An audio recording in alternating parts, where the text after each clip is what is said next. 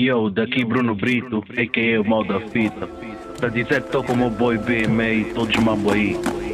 Maturidade, até porque o mais velho não fala muito. Tô contigo, manica. Talvez eu realmente já não sei quem sou.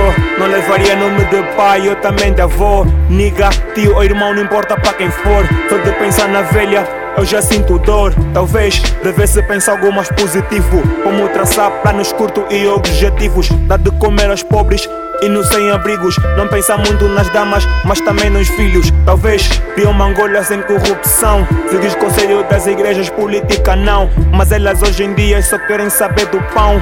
Não falo do trigo, mas do bolso do irmão. Talvez todos os caminhos vão dar paraíso. Talvez eu tenha um pecado, mas quem prova isso? Talvez eu esteja louco, mas quem prova disso? Talvez eu seja Deus, mas quem prova isso? Já vês, te fiz entrar na minha imaginação, onde nada é sério, é tudo criação dos pensamentos do jovem que tá sem orientação, sem princípio e sem alma e sem coração, reclamando da vida por tá sem opção. Talvez eu esteja doido, mas talvez eu não.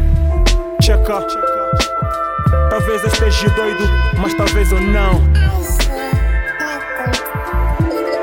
O vosso boy BMA, nigga.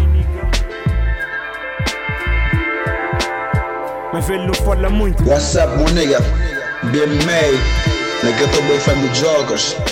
Só pra mandar um shout-out, props pra ti, pela garra e luta que tens dado ao game, né? Tua persistência, vontade de levantar o zango e tal. Tenho curtido essa cena, tenho acompanhado.